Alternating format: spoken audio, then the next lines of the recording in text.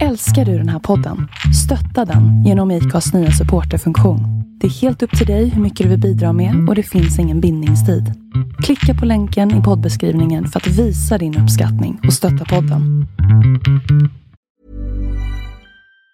Planning for your next trip? Elevate your travel style with Quince. Quince has all the jet-setting essentials you'll want for your next getaway, like European linen, premium luggage options, buttery soft Italian leather bags, and so much more. And it's all priced at 50 to 80% less than similar brands. Plus, Quince only works with factories that use safe and ethical manufacturing practices. Pack your bags with high-quality essentials you'll be wearing for vacations to come with Quince. Go to quince.com/trip for free shipping and 365-day returns. This is Paige, the co-host of Giggly Squad, and I want to tell you about a company that I've been loving, Olive & June. Olive & June gives you everything that you need for a salon-quality manicure in one box. And if you break it down, it really comes out to $2 a manicure, which is absolutely insane. It's also so easy to get salon-worthy nails at home with Olive & June. The difference between how your nails used to look when you did them yourself and now with the Mani system is a complete game changer. The best thing about Olive & June too is it's a quick dry. Dries in about 1 minute, lasts for 5 days, and full coverage in up to 1 to 2 coats. Visit oliveandjune.com/perfectmani20 for 20% off your first system. That's oliveandjune.com/perfectmani20 for 20% off your first system.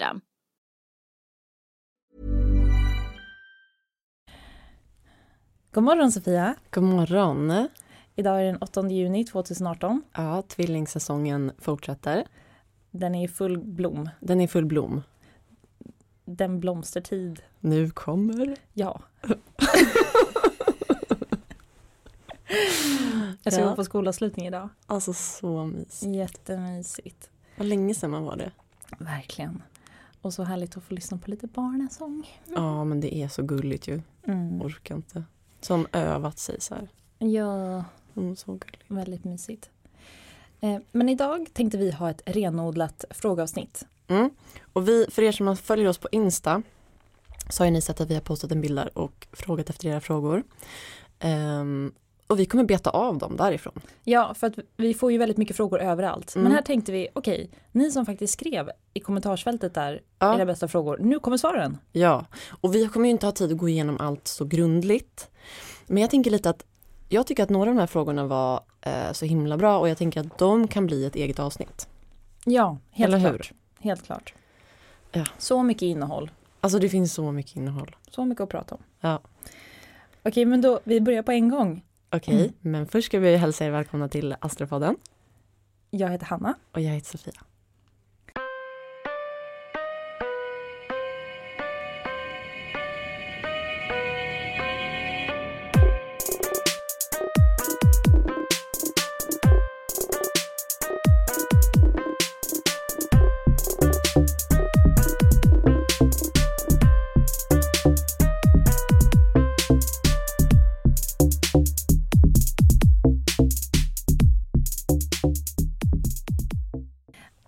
Okej, vi har ju fått in lite kommentarer här. Alltså, och vi har ju fått så mycket feedback på tvillingavsnittet. Oväntat många. Jag blev jätteförvånad. Jag trodde faktiskt inte så många tvillingar lyssnade. Nej, och jag trodde kanske inte heller att tvillingen skulle bli så nöjd. För vi sa ju inte jättechockande saker. Eller? Sa vi något nytt så här, epiphanies? Nej, men jag kan tänka mig ändå. Jag vet ju, kolla. Tvillingen kanske blir glad för det lilla positiva den får. Nej, men jag tror lite mer att vi täckte nog bilden lite bättre. Men sen tror jag att det som är grejen när man har solen i ett föränderligt tecken, det är ju att man är ganska så påverkbar från hur resten av horoskopet ser ut. Det är ju inte samma sak som om du har solen i ett fast tecken till exempel. Men när man har solen i ett föränderligt tecken så brukar det vara så att man kanske, alltså ens måntecken kanske blir lite starkare. Eller ascendenten. Ja, men exakt. Ja, intressant Sofia, jag har inte tänkt på. Nej, men lite som att cocktaileffekten blir annorlunda. Man får tänka på det hela tiden när man kollar horoskop. Man kan inte bara läsa så här, jag har solen här, månen här. Utan det har ju ihop, alltså det blir ju en... Ja. Fattar du vad jag menar? Verkligen. Ja. Okej, så att du menar att tvillingarna som lyssnade kanske hade lite andra starka influenser, vilket gör att de är mer de är mer redan införstådda i flexibiliteten. Eller att de har flera olika sidor. Och inte liksom känner sig renodlad tvilling.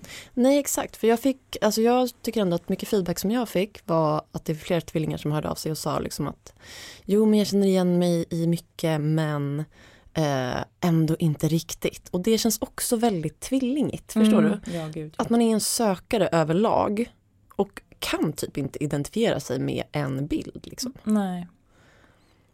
Helt sant. Och det beror ju också på hur resten av horoskopet ser ut, såklart. Ja.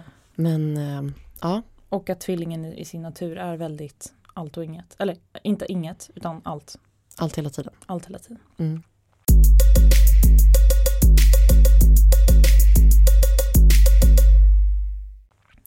Okej, första kommentaren på vårt Instagram-inlägg där vi bad om era allra bästa frågor kommer från en det är en första kommentaren, det är ingen fråga, det är från en snubbe som heter Ossiboy som är skorpion. Ja, så roligt. Han har skrivit flera gånger, han är en kul prick. Han är en trogen följare. Verkligen.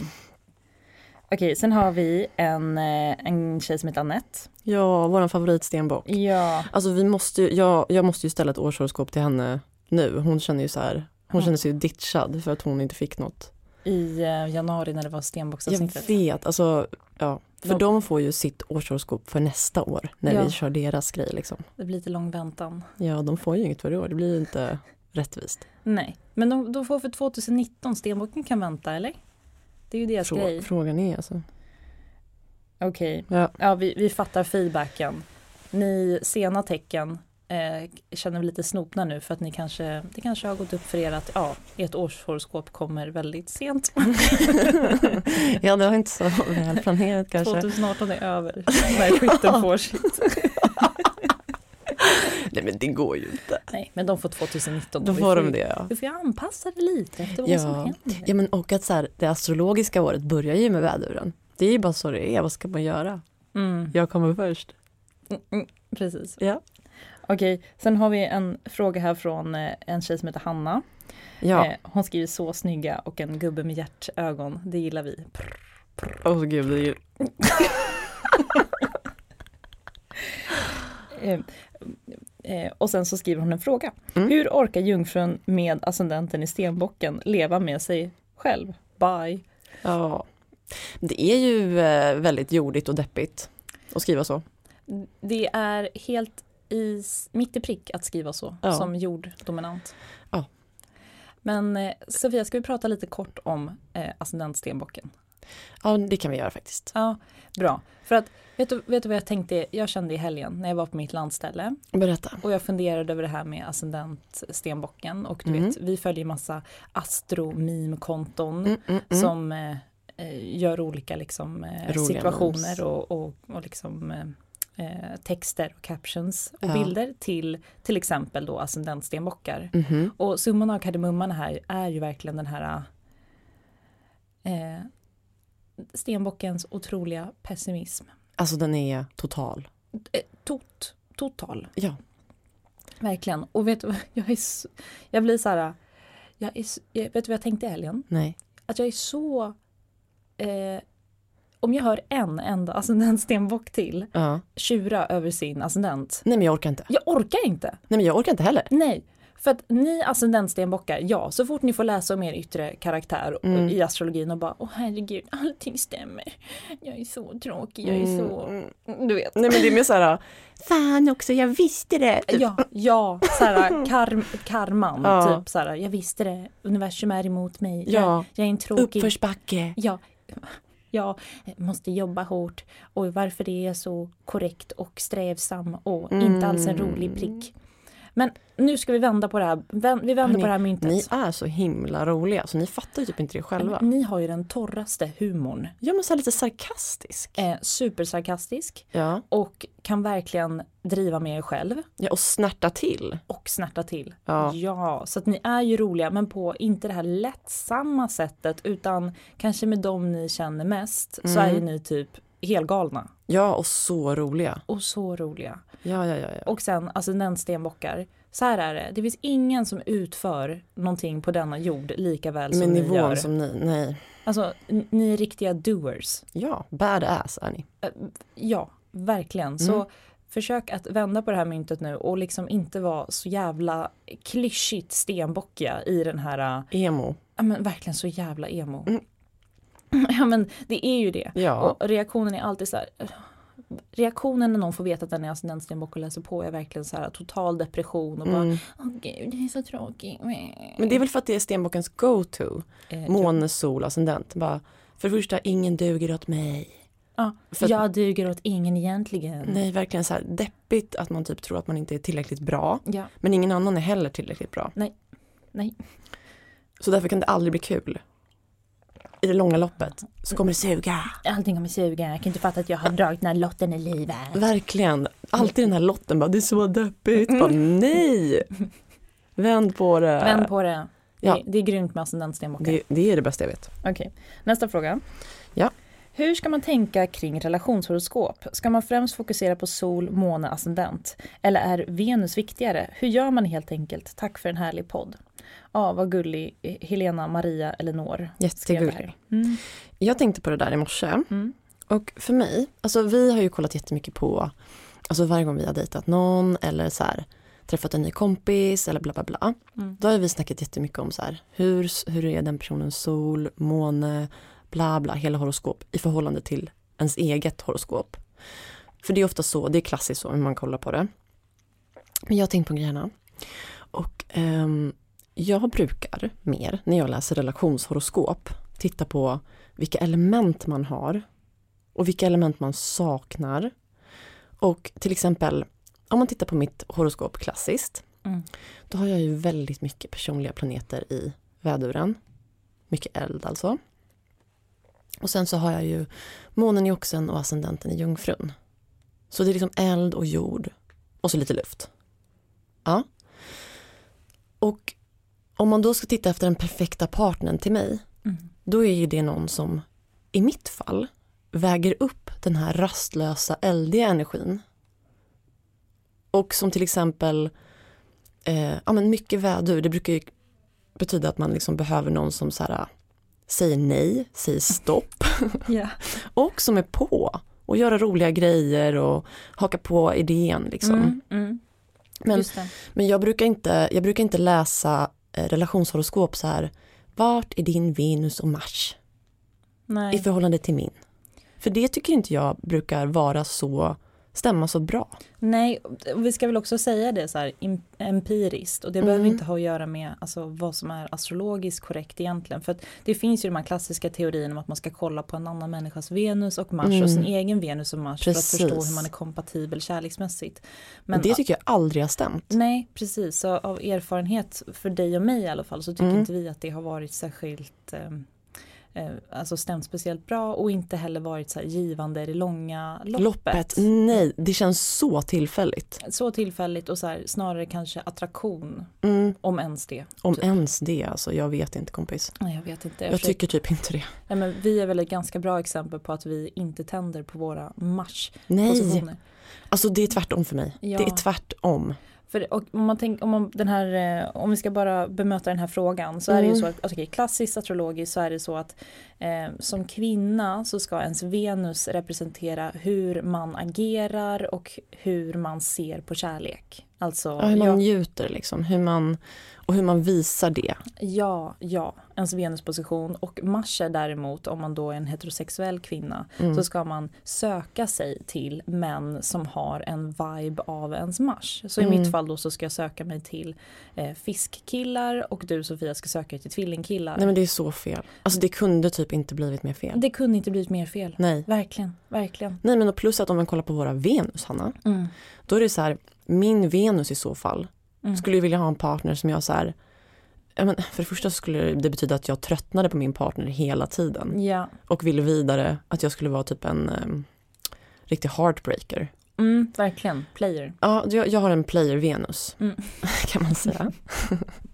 Och din är ju så här, jag vill vara i en relation. Ja, men min Venus stämmer ju ganska bra. Okej, men din Venus är så himla så här starkt placerad också. Ja. Men jag tänker bara på att Men i ditt fall då, med din Venus-vädur, din måne och ascendent, riktigt jordiga tecken, alltså ascendentjungfru och månoxe som du har, Sofia, de räddar ju upp de här flackiga väderstendenserna, så att det är ingen fara på torpet, säger man så? Taket. Torp. Det är ingen fara, du kommer inte vara en player. Nej, men grejen är ju då att det jag tycker är fel när man säger så här, vart har du din Venus? Och vart har du din Mars? Och hur ska man liksom, för det första då så kan man ju inte läsa astrologi och generalisera efter heterosexualitet. Nej. Och för det andra så är det liksom så här att Mars och Venus ingår ju i den här cocktailen som vi brukar prata om. Yeah. Och det är den som spelar roll. Inte vart. Sen är det klart att om man har en väldigt starkt placerad Mars eller Venus så kommer det vara någonting man kanske kikar extra på när man ställer ett horoskop eller när man kollar parhoroskop. Ja. Men det är inte nyckeln till vem du ska träffa. Nej. Och samtidigt så kan den kan ju indikera lite om vad du... Jag tänker så här, till exempel de människor som jag har träffat som har Venus i oxen. Alltså där Venus kommer till sin fulla rätt i oxens tecken. Venus passar ju bra i både oxen och vågens tecken. Men de människorna är ju väldigt Venusaktiga och är ännu mer... Venus i oxe, människor som jag har träffat har ju varit väldigt relations- och trygghetsinriktade. Så där har ju den kommit verkligen starkt ut. Så.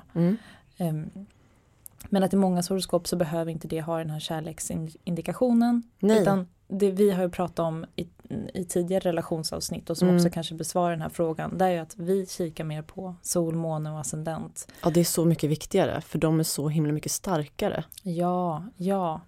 Och vi får ju också frågor så här, men hur funkar, vad menar ni exakt? Är det att man ska ha sin sol på sin partners måne? Eller behöver partnern också ha sin måne på din sol? Exakt. Ja. Och svar på det är nej, det behöver inte vara så härligt. Nej. Det är fint om ena parten har sin måne på den andra sol eller sol på den andras måne etc.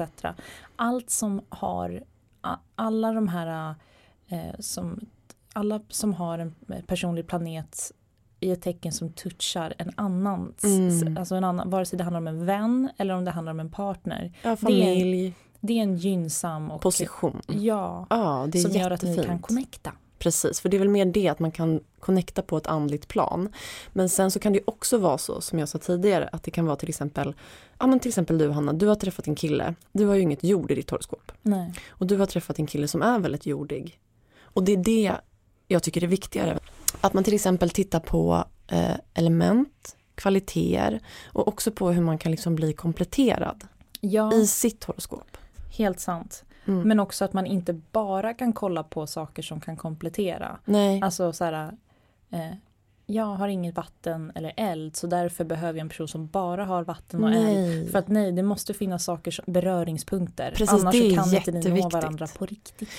Nej, och jag tror så här, om ni kollar tillbaka i er historik på folk ni har dejtat, bästisar och så, då kommer ni säkert se så här, men jag brukar hänga jättemycket med någon som har solen i tvillingen, eller jag brukar gilla jättemycket folk som har månen i något tecken. För då på något sätt så kan det vara att man kanske har en dragning dit och då kan det vara spännande också att kika på varför dras jag till månkräftor? Precis. Vad är grejen? Ja. Alltså, det kan vara superspännande. För astrologi handlar ju inte om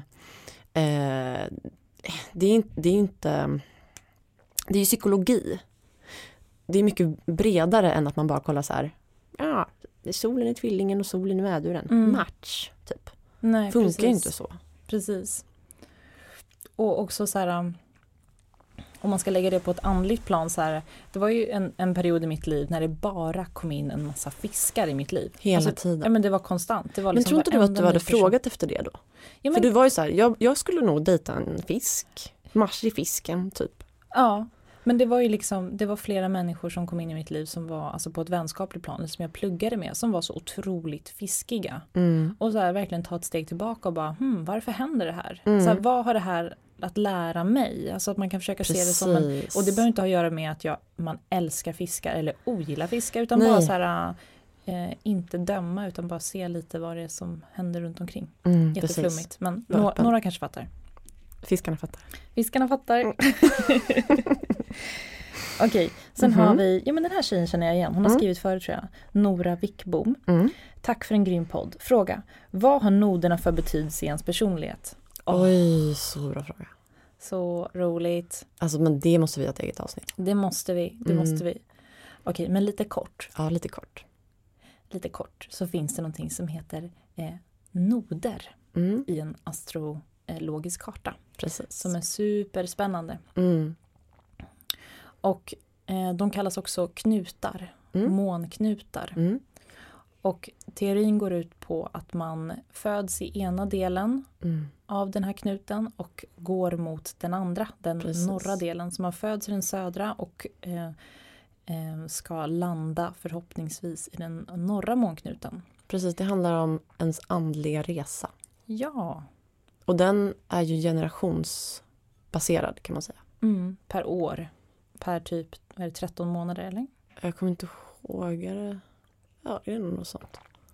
1,5 år kanske. För du och jag har ju samma. Vi har norra månknuten i fisken. Ja. Ja. Så att vi går från att lära oss från våra initiala mönster som en jungfru att vara kategoriserande, strukturerad och ganska dömande. Och allt annat både positivt och negativt som en jungfru har i sig. Och för oss handlar det om att skala av de här förväntningarna på oss själva och andra. Släppa lite. Och släppa kontrollen, precis. Och bli mer och mer som en totalt öppen och förlåtande och icke-kategoriserande fisk. Ja, som ni hör, det finns alltså så mycket att hämta här i månknutarna. Och det kan också vara, jag har flera gånger kikat på det när man känner att man har fastnat i ett mönster i livet. Alltså när man har stagnerat på något sätt, då är det jättegivande att titta på månknutarna. Ja. Och det finns ju ingen månknut som är bättre än den andra. Nej. Utan alltså till exempel då kan vi säga att båda våra mammor, de har ju den oppositionen till det. Alltså de går ju från fisken till jungfrun. Och vad innebär det? Jo, men det handlar om att om man har sin månknut i jungfrun så betyder det att man ska gå från att vara en människa som inte tar ansvar kanske. Som har tagit saker, låtit saker komma till en, som har litat lite för mycket på ödet, inte gjort aktiva val, mot att gå till en person som faktiskt äger sig själv, sitt liv, sina val. Sina rutiner. Ja. För det är ju sånt som kanske aldrig har varit viktigt tidigare. Men nu helt plötsligt så börjar man gå in i en period där det är viktigt. Ja, alltså gå in, ha den liksom livs...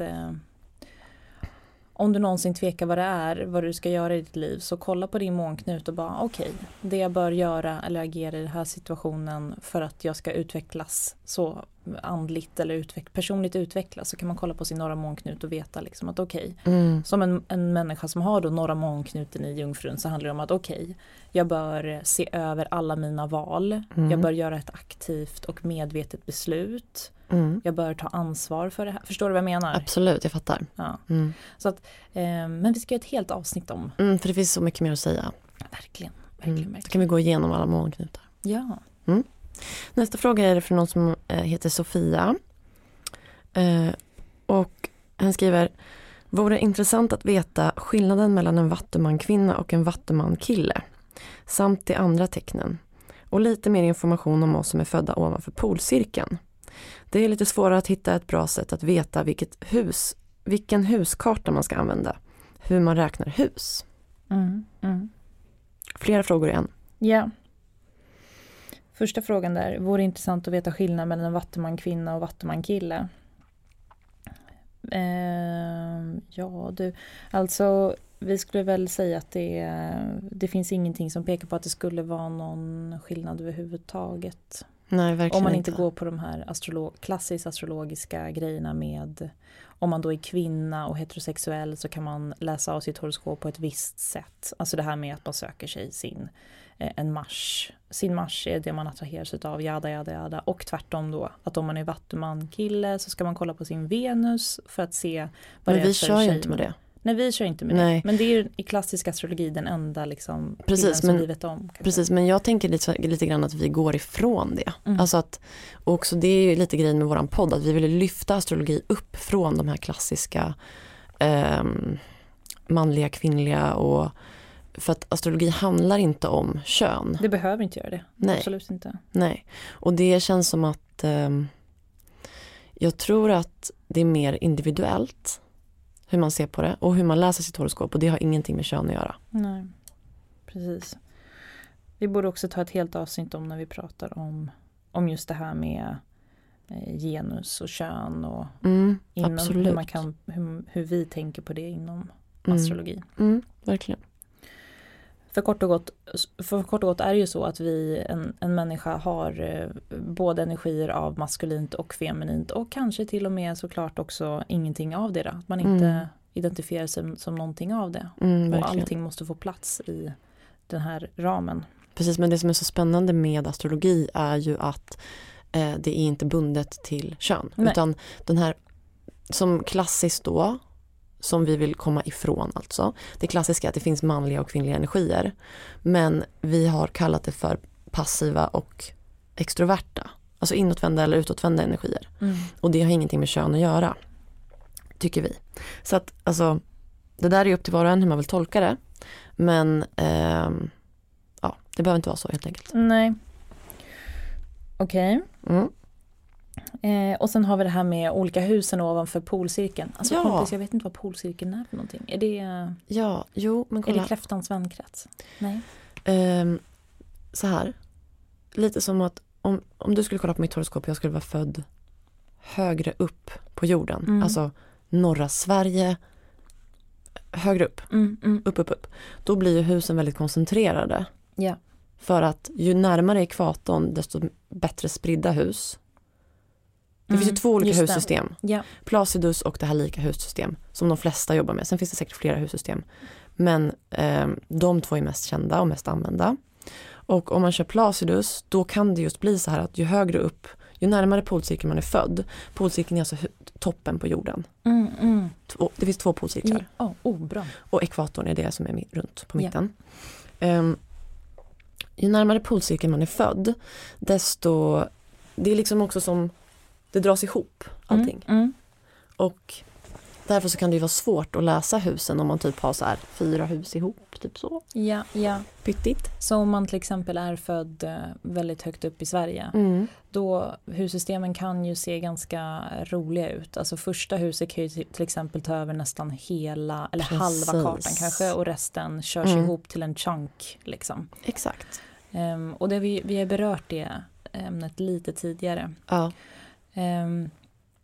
Och det är också det här som avgör att till exempel då i Sverige och i andra delar av världen där man bor norrut så är det mindre sannolikhet att man föds med ascendenten i fisken och vattumannen och väduren och oxen etc. Precis. Och vi behöver nästan så här rita upp det här för att folk ska förstå det. Ja. Men kort och gott är det så att vi som bor på norra halvklotet, vi har hussystem som kan se lite, det behöver inte vara så, men beroende på vilken tid på dygnet och så vidare, hur planeterna står just då och om det är vår eller vinter eller höst och så vidare, så kan planeterna vara eller husen vara väldigt skeva eller ojämna utan precis. att döma det, men ojämna liksom. Och det är ju för att vi väljer att läsa husen på det sättet. Medan till exempel då, som jag pratade om tidigare, att i USA så brukar man använda mer sättet att bara placera ut husen exakt lika. Alltså lika hussystem. Ja. Det är mycket vanligare där. Det är mycket vanligare där. Och överkurs på det är ju att man bör ha koll på både sina hus i så som vi räknar här i Sverige eller så som vi klassiskt har lärt oss med att de kan vara ojämna och beroende på vart du är född och så vidare. Och att man kanske också ska ha koll på hur det fördelas över lika hussystemet. Exakt. Jättekrångligt egentligen. Men... Ja, men det kan vara ganska givande att kika på båda. Men, Sofia, vad brukar vi använda då? Vi använder Placidus. Vi använder Placidus. Så vi kikar på hur det funkar här i Sverige. Eller hur det blir när vi är födda här på den norra delen. Liksom. Ja, exakt. Ja. Sen har vi en kommentar på den föregående frågan. Husgenomgång och skillnader mellan kön i samma tecken. Om det finns någon skillnad. Precis, det var det där med kön som vi pratade om.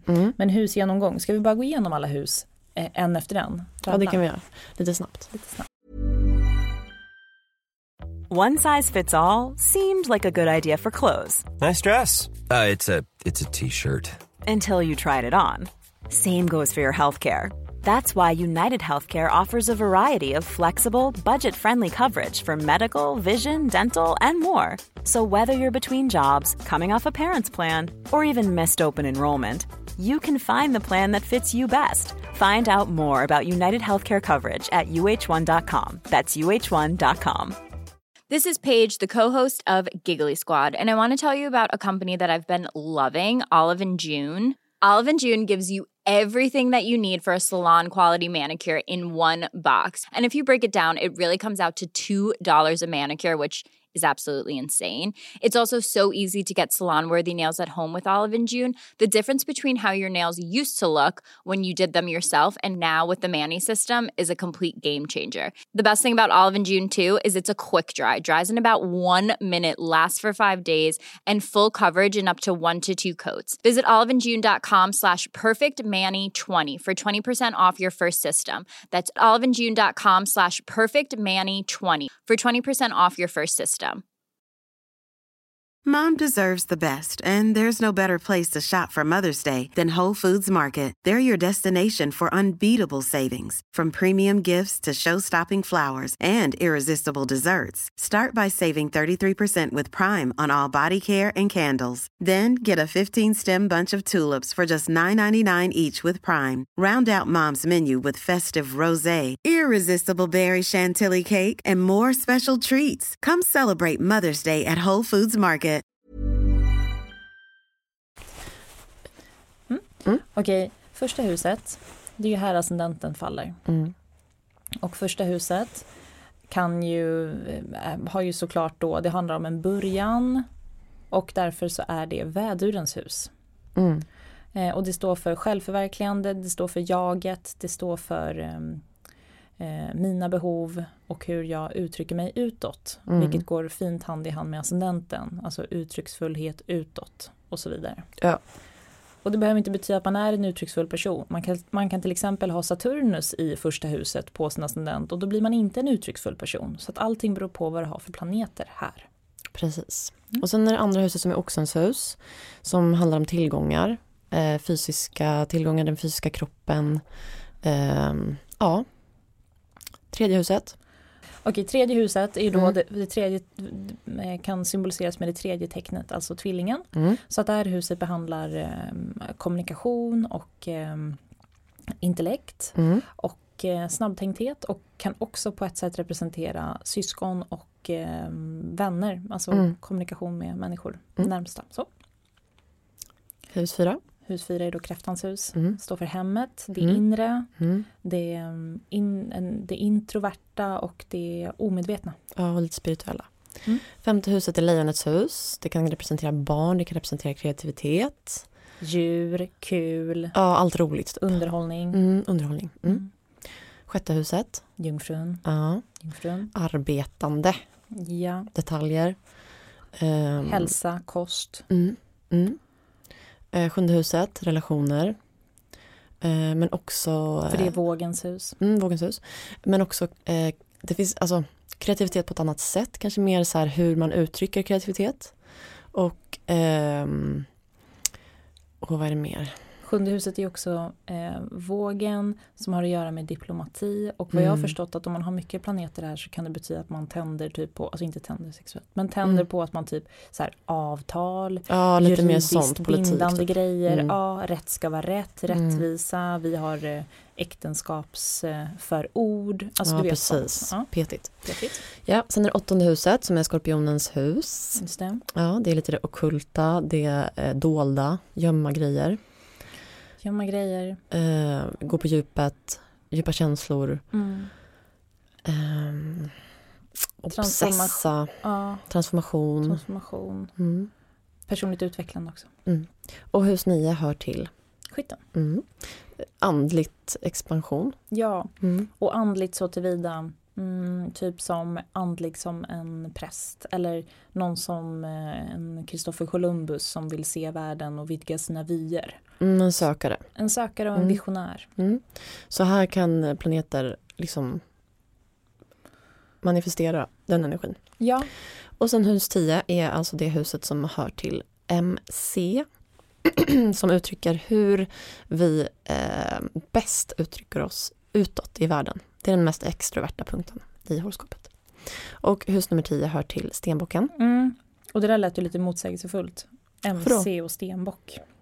Det gör det ju inte. Ja, men... Karriär, ja, precis. hur man jobbar framåt, vem man vill vara. Alltså man identifierar sig väldigt mycket kanske med sin bild utåt. Man har planeter här. Just det. Och typ hur man uttrycker det. Brukar det liksom visa om man har planeter i det här huset. Just det. Också lite om ens jobb.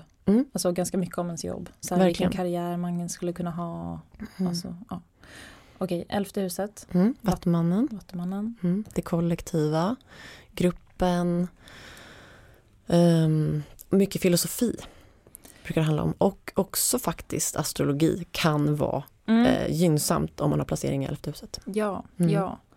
Och gud, jag har bara lust att ta en massa exempel. Och jag vet att ni som lyssnar, ni vill ha det också. Men det får bli ett annat avsnitt. Ja, när vi kör husen kanske lite. Vi kan köra husen en gång till. Ja. Det finns så himla mycket att säga. Vi kör husen nästa vecka kanske.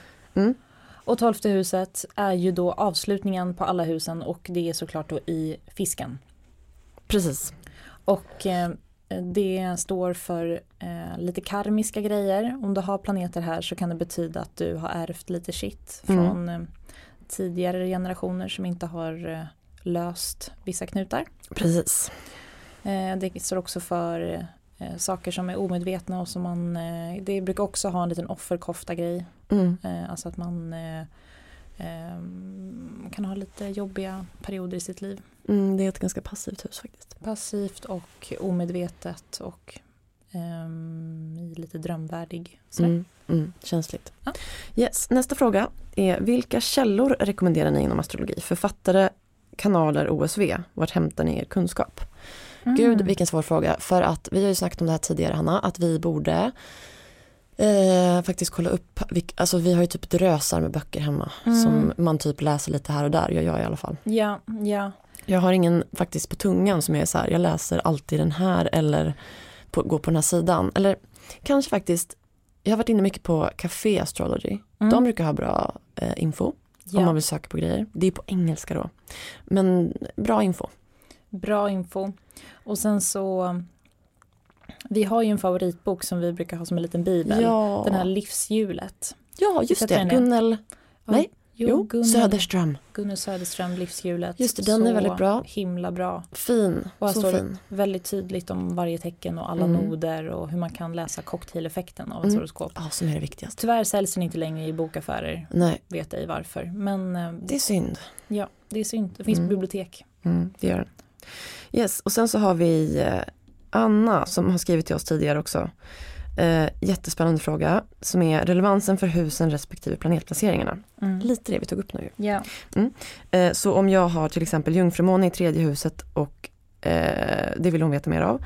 Ett annat exempel hon gärna skulle vilja ha svar på är om stenbocksmåne i 7:e huset och om jungfrumånen i 3:e huset passar ihop.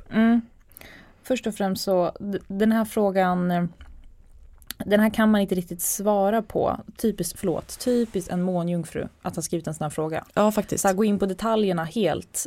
Snöa in på en... Precis, men vi behöver ju hela bilden. Man kan inte säga så specifikt. Nej, för att det spelar så mycket in hur resten av horoskopet ser ut. Ja. Det är lite som att säga så här, passar en vädur och en skorpion ihop. Ja. Och det kan man ju generalisera och säga. Men det ger en bättre bild om man får se hela.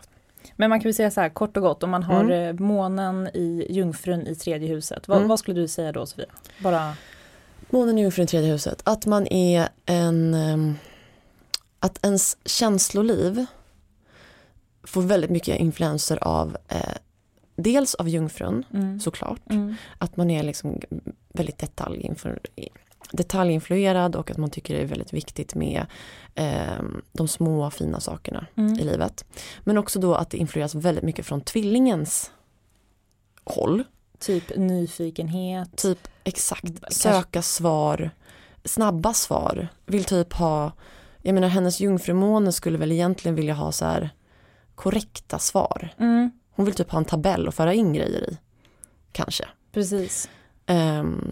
Men månen i 3:e huset brukar ju betyda att man har väldigt mycket vänner, att man har en brokig bekantskapskrets, att man är nyfiken, tycker om att hitta på kul grejer och att det som är kul med att ha en måne med introvert energi i ett 3:e hus är ju att man blir väldigt social och extrovert på ett sätt. Ja.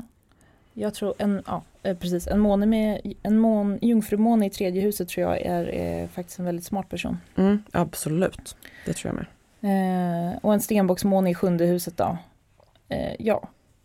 Vi pratade om 7:e huset tidigare. 7:e huset är vågens hus. Alltså relations- och partnerskap och teorier kring det.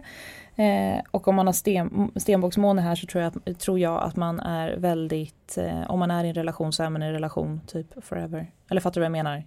Det är den här trygghet, måne, stenbock, dessutom i partnerhuset, 7:e huset.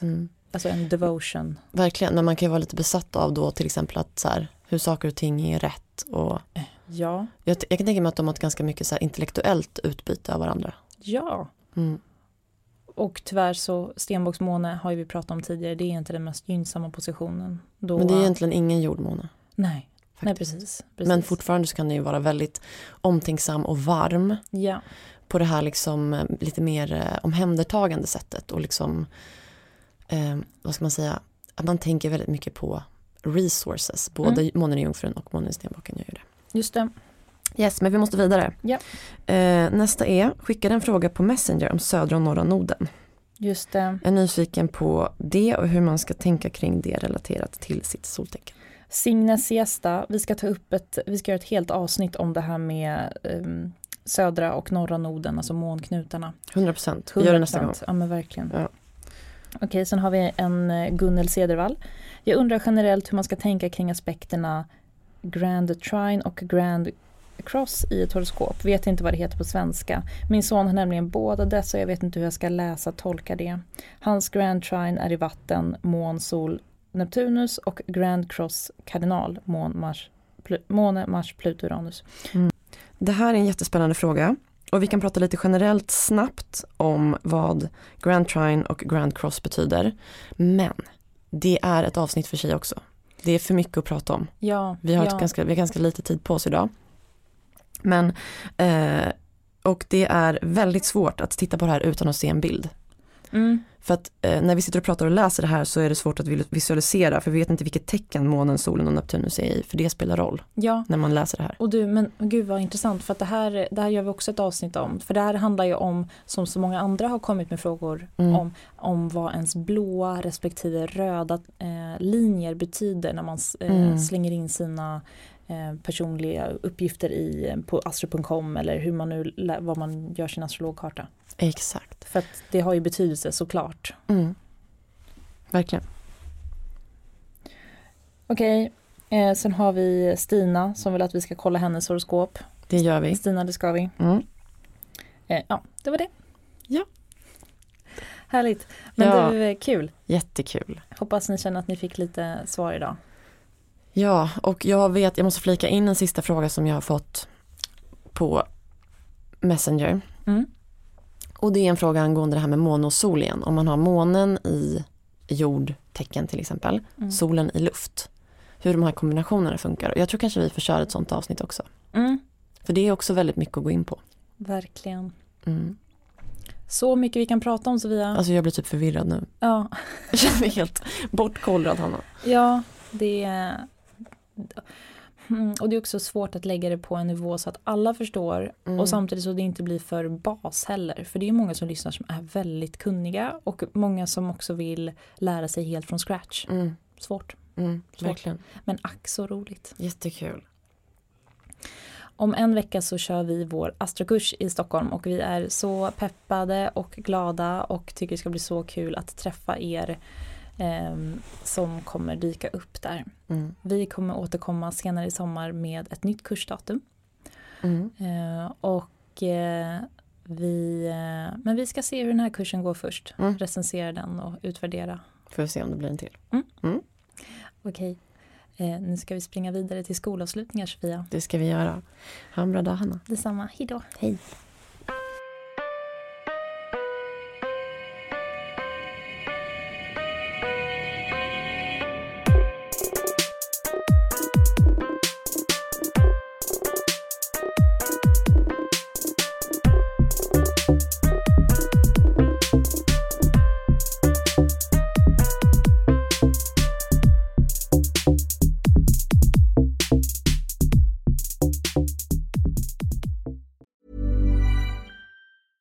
Planning for your next trip? Elevate your travel style with Quince. Quince has all the jet-setting essentials you'll want for your next getaway, like European linen, premium luggage options, buttery soft Italian leather bags, and so much more. And is all priced at 50 to 80% less than similar brands. Plus, Quince only works with factories that use safe and ethical manufacturing practices.